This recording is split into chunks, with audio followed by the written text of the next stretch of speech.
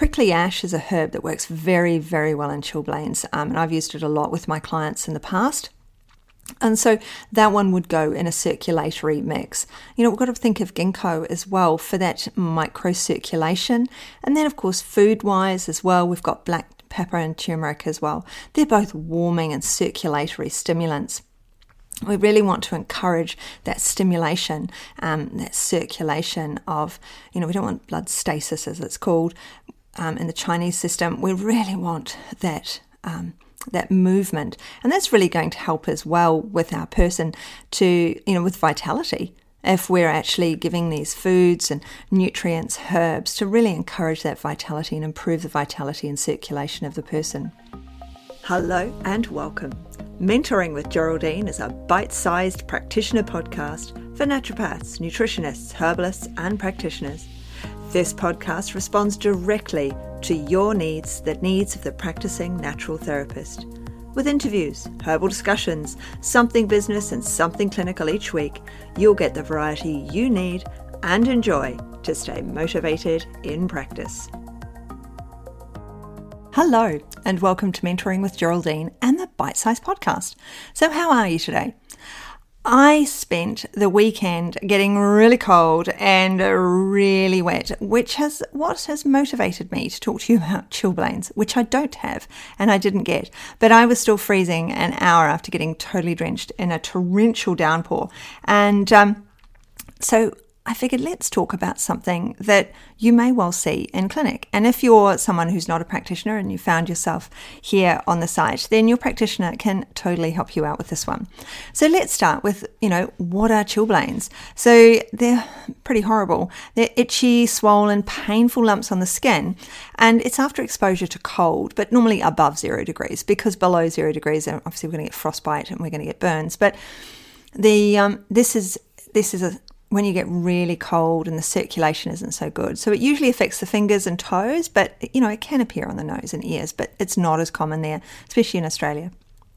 So they don't cause lasting damage and it normally heals over a few weeks, but it's painful, it's uncomfortable, really sensitive to cold. So, blisters can form, you can have, it can be itchy, reddish blue colour of the hands, you can have swelling and pain due to all that inflammation. So it's very uncomfortable.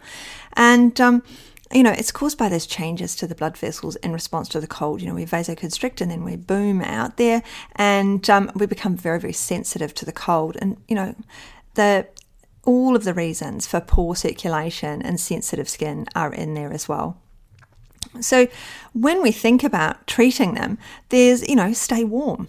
Don't go out into torrential downpour thinking you can't help yourself, you've got to have the exercise.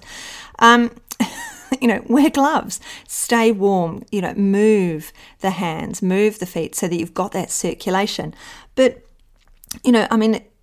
creams on there really help. So warming creams, like a hypericum cream, schusslet salts. There's a Weleda cream. There's all sorts of branded creams out there that are really good for this circulation problem. Herbally, we're going to really want to warm that person up. We're going to want to get, that base metabolic rate on the go. We're going to want to get the circulation going.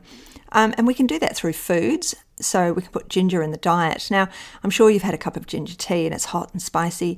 Have you ever had ginger tea that you've allowed to infuse over the whole day? So I always say fresh ginger tea, about the top of your little finger. So from the joint upwards, it's about that much ginger sliced thinly into a cup and then boiling water on top. I made it in a flask one day because I wanted to drink it during the day and stay warm. And I'm not actually that keen on ginger, so I knew it was going to take me longer to drink it. And so because I was making more than one cup, I used sort of the equivalent of 2 ends of my little finger. And over the day, the flavour became totally different. It wasn't that sharp, spicy, spiky taste as it was when it was first made, but there was this real depth and warmth. It was absolutely delicious as the day went on and as it infused in that flask. Of course, we can put ginger and cayenne in our food. We can drink it as tea. Prickly ash is a herb that works very, very well in chilblains, and I've used it a lot with my clients in the past. And so that one would go in a circulatory mix. We've got to think of ginkgo as well for that microcirculation. And then, of course, food-wise as well, we've got black pepper and turmeric as well. They're both warming and circulatory stimulants. We really want to encourage that stimulation, that circulation of, we don't want blood stasis as it's called in the Chinese system. We really want that movement, and that's really going to help as well with our person to, with vitality. If we're actually giving these foods and nutrients, herbs, to really encourage that vitality and improve the vitality and circulation of the person. Nutritionally, we'd want to be looking at vitamin D, K, E, C. All of those, have loads of components to do with our circulation, with everything that's going on in the body, all of the microcirculation, the mucosal membranes. All of those are going to help with that circulation, as is quercetin and lipoic acid. Because when we think of lipoic acid, we think of blood sugar.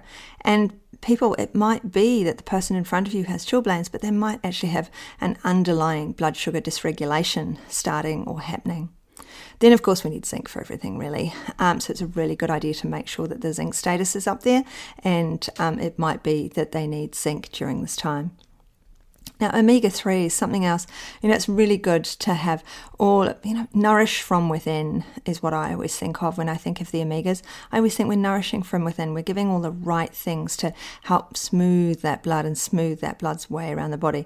Like olive oil, people take olive oil, you're smoothing from within, you're supporting from within. Adding all these aromatics to food means that your client, they come to you once for that herbal mix because we can do it in the short term. They have the herbal mix, the creams for the hand, all the warming, all the education, but then the ongoing foods and improvement to foods for their circulation will mean that they probably don't need to come back to us for the chilblains, but chances are they've got other underlying problems if they've got that sort of poor circulation. So they're going to need support with diet change and implementation of these warming foods into the diet. So I just thought I'd do a quickie on chilblains because I got so cold at the weekend. So hopefully it's warm wherever you are, and if it's not, then this might be in readiness for when your winter comes, depending on where you are in the world. So I hope you're having an absolutely brilliant day, and that's my quickie for today, my bite-sized podcast, and I look forward to speaking to you soon. Bye.